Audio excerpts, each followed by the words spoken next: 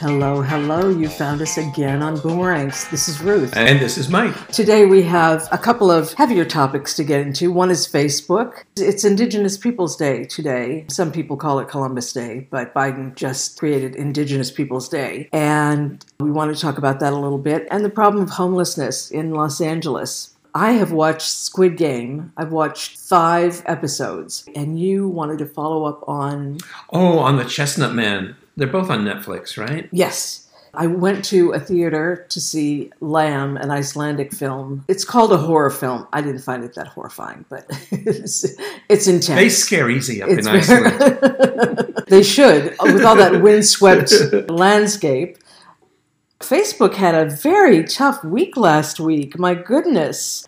They were talked about on 60 Minutes and in the Senate committee, and then they went down for 5 hours, right, including Instagram and all the rest of it. Do we know why they went down? Are they claiming it was just technical? They said it was just a server issue. It couldn't have been. They had to have been clearing off something, destroying evidence of some kind. Really? Well, how could Facebook be around for like 20-some years or however long it's been there? And then the day after, this woman blows the whistle on what they're doing, it suddenly goes down for 6 or 8 hours or whatever it was. I know that there are a lot of conspiracy theories about what happened, but I'm becoming a QAnoner.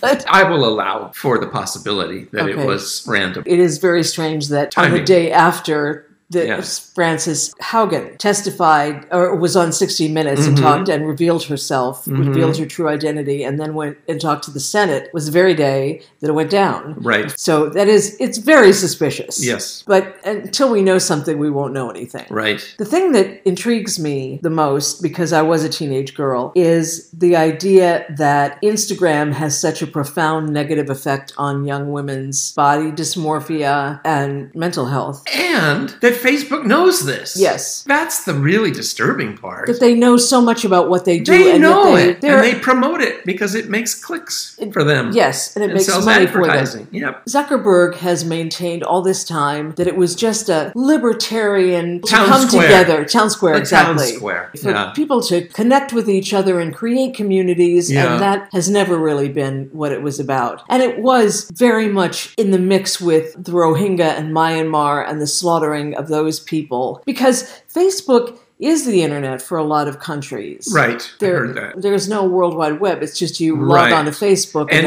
WhatsApp is their phone service. Yes. And so that's how people communicate around the world. But what about Myanmar? You didn't hear about that? Where did that come from? It was used as a way of fulminating hate against the Rohingya people. Oh, so they used Facebook as kind of like a tribal weapon. Yes. Oh, I didn't know that. Okay. Exactly. And that was proven. And the thing with Cambridge Analytica was proven that they had created a situation where information was given to people. Like if I went on Facebook and had a Cambridge Analytica tag and I had 40 friends, all of those friends would be tagged. Right. And all of their friends would be tagged. And so it created an exponential platform. It's like the culmination of evil high-tech capitalism, because what's driving it is they want to sell advertising so they make money. Yes. But in order to sell advertising, they have to appeal to each of us by finding out what our personal preferences are and by feeding us more and more information that only addresses those and that pits us against people of other persuasions. Yeah. And the more they do that, the more money they make. But the more they do that, the more the country's falling apart, because we're all in our little algorithm-based silos. Oh, yeah. Think about how much it had to do with the 2016... With Trump and and the ongoing thing with the vaxxers and the QAnon and everything. And YouTube has decided that it's not going to have anti-vaccine videos on its site anymore. Facebook could decide to do that. I mean, YouTube is not as big as Facebook, although I don't know how big YouTube is because it's huge. Yeah, it's Google, I think. YouTube? It makes sense, but I think they do. I don't know that for a fact, but you look like you do. I kind of think I do. Okay, I believe you. I trust you. You're my podcast partner. How could I not? Facts are not our strong suit on this show. We get as close as we can. That's close enough. Speak for yourself. When Trump was taken off of Facebook, there was a tribunal of sorts that said to Mark Zuckerberg, We don't know what's supposed to be on Facebook and what's not. We don't know if we can kick them off permanently. You're going to have to decide. And I can just see this being kicked down the road until the 2024 election. It's an interesting time. It's almost like where we were with cigarettes 50 or 60 years ago. Exactly. Where suddenly it's like, holy smokes, no pun intended, but holy smokes, we realize now that we are actually enticing people to kill themselves with tobacco so that our shareholders can make money. And there was finally a moment of awareness and then some change. And even that change was hard to make And people happen. still smoke. And people still smoke. But at least the culture did eventually change. Yes. But we're in the wild, wild west phase still of the internet. We still haven't gotten clear on the downside to this, what was supposed to be, like you said, it was supposed to be this wonderful town square, bring everybody together. It's doing exactly the opposite. But it's doing the opposite because of the profit motive that drives those advertising sales. As you said, and they know it. That's what this woman made clear to me that I wasn't so aware of before, was they know the damage it's doing. It's not like, oh, we don't mean to do that. We're just trying to make people talk to each other. Yeah. They know it's making people suicidal. And that's very hard to even look past. I read something today that said it isn't Instagram that's making girls feel insecure. And this was in the New York Times. It was an op-ed in the New York Times. It was basically like, young women have been made insecure by society for centuries. And yeah, that's true. But this is throwing lighter fluid on the fire. Right. Before the internet, we had the thing that Cornel West calls the commodification of human beings, where people are reduced to being products, basically, or consumers of products. As someone said, if you're getting a free service and you don't know what the product is, you are the product, which is true of Facebook. Yeah. And now with Facebook, it's not only are we commodified, but our experience becomes a commodity. If I go to a restaurant, I feel compelled to post a picture of what I'm eating because that makes it real and that makes me somehow validated and important, but only if I get enough likes. So I have to go back later that night and see if people liked it, and then I can decide if I'm worth hanging around for another day or not. Well, it's about having a curated life. Yeah. Or an online life so that you can make things look as if you were experiencing things in a way that would make other people envy them. I think we've said as much as we can about Facebook. Anyway. So on to Indigenous Peoples Day, which is today. I think it's inspiring. I do too. That we're renaming the day. I looked in my calendar, my iCalendar, and it said Columbus Day. Oh, wait a minute. Did it? I think it's a state by state if they want to continue to honor Columbus Day as well. Yes. And we have the option of making it both holidays on the same day. Do you know what? It has both holidays listed. Okay. Columbus Day and Indigenous Peoples Day. Yeah. I'm all for it. What it made me realize was, once again, you look back to the way we were educated in our junior high years, maybe middle school, junior high. We were fed such a weird version of history. That was such a crock. Well, it was one viewpoint, but we were taught that Columbus discovered the New World, but he didn't. The New World had been populated thousands of years earlier by people who came here from Asia through the land bridge and settled here. What he really discovered was that there were a whole bunch of people living here. Right. He discovered that Europeans were clueless, that there was a whole continent and a culture going on that they knew nothing about. Yes. It's interesting to think about how ignorant the Europeans were when they came to this country, that they had no respect for the cultures that they were then enslaving people through and indoctrinating them in Catholicism and doing all of the rest of what they did. And killing thousands of them as well. It would have just been nice if we had been taught something a little more real. Same as with slavery. We were taught such a weird, distorted interpretation.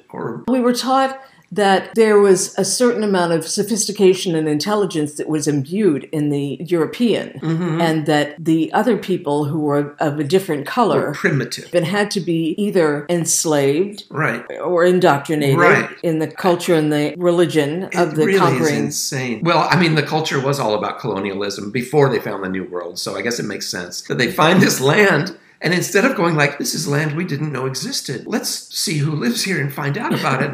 Let's see if they're friendly and they'll let us come and meet them. No, this is land we didn't know about before. Let's own it. No wonder we feel that aliens are going to come down and kill us. Yeah, right. Because that's what we did to everybody else. Yeah. Anyway, at least we're living in a time where people are changing their views. Yes. One of the views that I'm actually looking toward is the idea, I've said it before, but Native American reparations. Mm-hmm. No one talks about it, and yet it seems to me that there needs to be discussion of land given back to Native Americans. Right, by Europeans. And there are no records, probably, for how many people were slaughtered and how many people died on the Trail of Tears Trail of Tears. There's so much more work to be done on our understanding of Indigenous people and our respect for them. We need to learn to have respect for the Indigenous people who founded the land that we now live on. Our history books have to be more honest and say what really happened. Say that European colonialists came here and started a policy of killing the native they wanted the natural inhabitants. Resources that were on the land and in the land. And they didn't want any competition for it. They saw themselves as superior. They saw the native peoples as inferior. They saw them really as either a commodity that they could enslave or an inconvenience that they could kill off. Well, they also wanted to convert them. Oh, and that too. So they had acolytes. Right. That robbed them of their own culture. Well, it robs them of their culture and teach them a form of so-called Christianity that they'll suffer in this life, but it'll be okay because they'll get something in the next life. Yeah. And that makes them lie down and play dead for you. It's like, okay, you can abuse me because Jesus is going to come for me after I die. We've just got such a bad history as white people. It's bad, but it's also not taught honestly. That's the extra. Yeah. It's kind of like the Facebook thing. It's bad, and we know it's bad, but we still keep teaching it the way we teach it. No, it's true. I feel like that's the next wave. Mm-hmm. It's the next wave of understanding of wokeness for the country, and we'll see if we get there. Right. Homelessness is such a big issue, but that article that you gave me to read from USA Today. Yes, was really interesting. But the most interesting thing that I found about it was that in New York, at least in New York division that deals with homelessness, they say that every person gets a bed.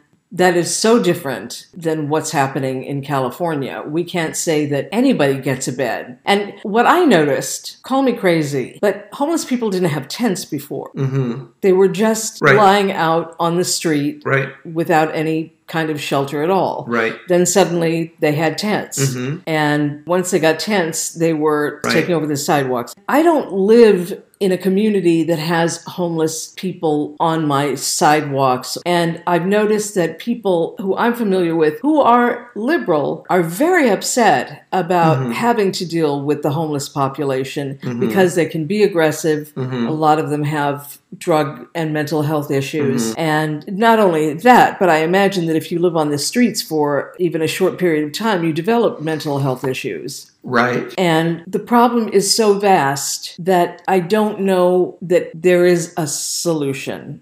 At least we have a very bad problem here of NIMBYism, not in my backyard. There was just something passed where if you are a homeowner, you can divide your property into 2 parcels and make one available for another living space. It can be a duplex so that our single family unit way of life is in danger or in process of being amended. I don't think we have the political will, honestly. Eric Garcetti made this a big deal. We got 2 significant laws passed for money for the homeless, and the problem has only grown worse. I have to confess, I know so little about what's happening like in LA in terms of public policy and new laws and what have you. I just think maybe it's like climate change. Maybe it has to be a macro approach, but also a micro. And I think we have to search for, and maybe there are people who can tell us this, ways that individuals can do something, even if it's small, to make some kind of movement. I realize it can't be put on individuals because it's a societal issue. Yeah. But it seems like while we're working, or not, on a large societal level to address this problem, it would be nice if an individual could do something. And maybe that just has to do with saying hello to somebody and treating them like a person, or maybe it means giving $5 or $10 to somebody so that maybe they can have breakfast. Yeah. Maybe it's just these little micro approaches. Yeah, I try to do that. I give money to people who need it. I didn't used to, and then I heard an economist say, or actually he wasn't an economist, he was a social scientist, and he said, don't judge, just give people money. If they Right. need money, just give it to them. Right, And right. don't think about, are they going to buy drugs with it or Right. judge? Just do it. Yeah, just give it to them Yeah. because they need it. And you don't have to go anywhere past where it's a transaction where you give it. Yeah. I think one thing that happens to us, we're the privileged class. And I think we become kind of hypnotized with these large issues like climate and homelessness that it's just too big. Maybe I'll forego a certain single-use plastic box this week, but there's not much I can do. Well, it's about And policies. we can't individually make the changes, but We cannot because Yeah. we are enthralled to corporate. Exactly. Yeah. And I don't think corporate interests are the ones that are creating the homeless situation, but it has to do with public policy. Yeah, and priority. Yes. Because if we could put a Mars rover up there to go around and take up soil samples, we should be able to do something that takes care of the homeless. You would think, but they are so separate. Those Yeah. funds are thought about so separately. And I remember when we put the first man on the moon, I was sort of like, well, there are people who are hungry in Africa. Wouldn't that be a better use of our money? I associate myself with an organization that makes lunches for homeless people Right. every week or Well, twice that a matters. week. That makes a difference. Yes, that makes a difference. It's the starfish thing. Right. One homeless person with a lunch is one homeless person that isn't hungry for a day. Right. At the same time, that's not getting at the problem. The problem is that we don't have enough housing and we don't have enough services for the mentally ill and the needy. And we don't, on a societal level, we don't have a sense of urgency about fixing it. I mean, people feel urgency because someone showed up on their front porch that doesn't belong there, but that's a property issue. We don't have a sense of urgency about the social issue. You know, it's just, it's turning. That's my fear, is that the sympathy that people used to have for Right. being homeless has now turned into antipathy. And that is my concern, is that it's now going to be blame the victim, blame the Right. homeless person, Right. and not the society that allowed them Yeah. to become homeless in the first place. Yeah, instead of becoming a teachable moment where, Yeah. where something could shift. Yeah.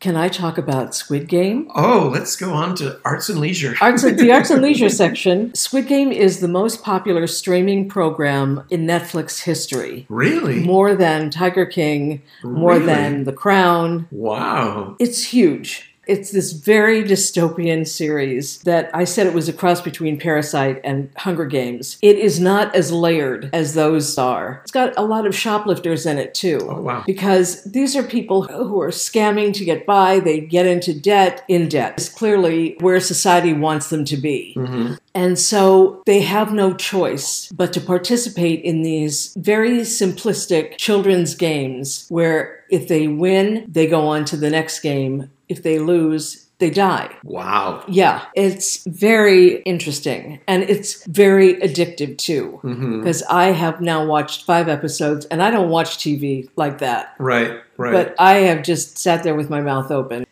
The difference is it doesn't have the twistiness that Parasite has or that Hunger Games has, where you really deeply get to know people who are in these games and who are fighting for their lives and fighting for their families' lives. Right. So it's very much the individual on the individual level, and that really only goes so far because we don't learn all that much about them. We don't learn about their internal lives Right. as much. We do with the lead character, but the rest are pretty much... It's more about the game itself, apparently. it's than about the game The itself. people who play it. And it is about the people who play it, but the game goes on whether we know about the people or not. Right. I've got to say, that pilot was just an e-ticket. Wow. It was so great. Wow. And awful, harrowing, and violent. And I don't like violence. It's funny because they have those little tiles that you see on Netflix, and it's so colorful and light, and it looks like almost a cartoon. I thought it was a comedy because of the design of the poster. When I first heard about it, I thought it was a reality show. Oh, okay. And that you die, meaning something happens right, to you, right. but you Like you play fall die. into a- Yeah, like those a vat weirdo of- Japanese things where you're trying to not get pulled down by the lava or whatever. So I just didn't watch it because I thought it was a reality show. Mhm. It is a scathing comment on capitalism and the value of human life. Wow. For that reason, I recommend it. And like I said, I don't go for dystopian and I don't go for Right. violence. That I really But you am go not for drawn to social that. commentary. I do. That's happening. White Lotus had that Oh, aspect yeah, to it too. it did. So maybe we're entering a phase, I wonder if it's post-pandemic, where people have had this opportunity to kind of re-examine what they really want to do and what they want to be about. I think it's a combination of post-Trump and post-COVID. Yeah, that makes sense. I don't want to say much more about Squid Game because it It's either better will to appeal or experience it. yeah, there are a lot of twists and turns, Mhm. and I don't want to give them away. Well, I've got to watch it just so I can converse with people because everyone's watching it. It's I don't want to wait 20 years the way I have with the Harry Potter movies. yeah, 20 years from now, you'll go like, "Hey, I just watched the I Squid watched Game." number 3. Yeah, I watched the 3rd episode. Yeah, I don't want to do that. I want to try to stay plugged in. Yeah, I think you'll find it very much like it's like popcorn. It's very addictive.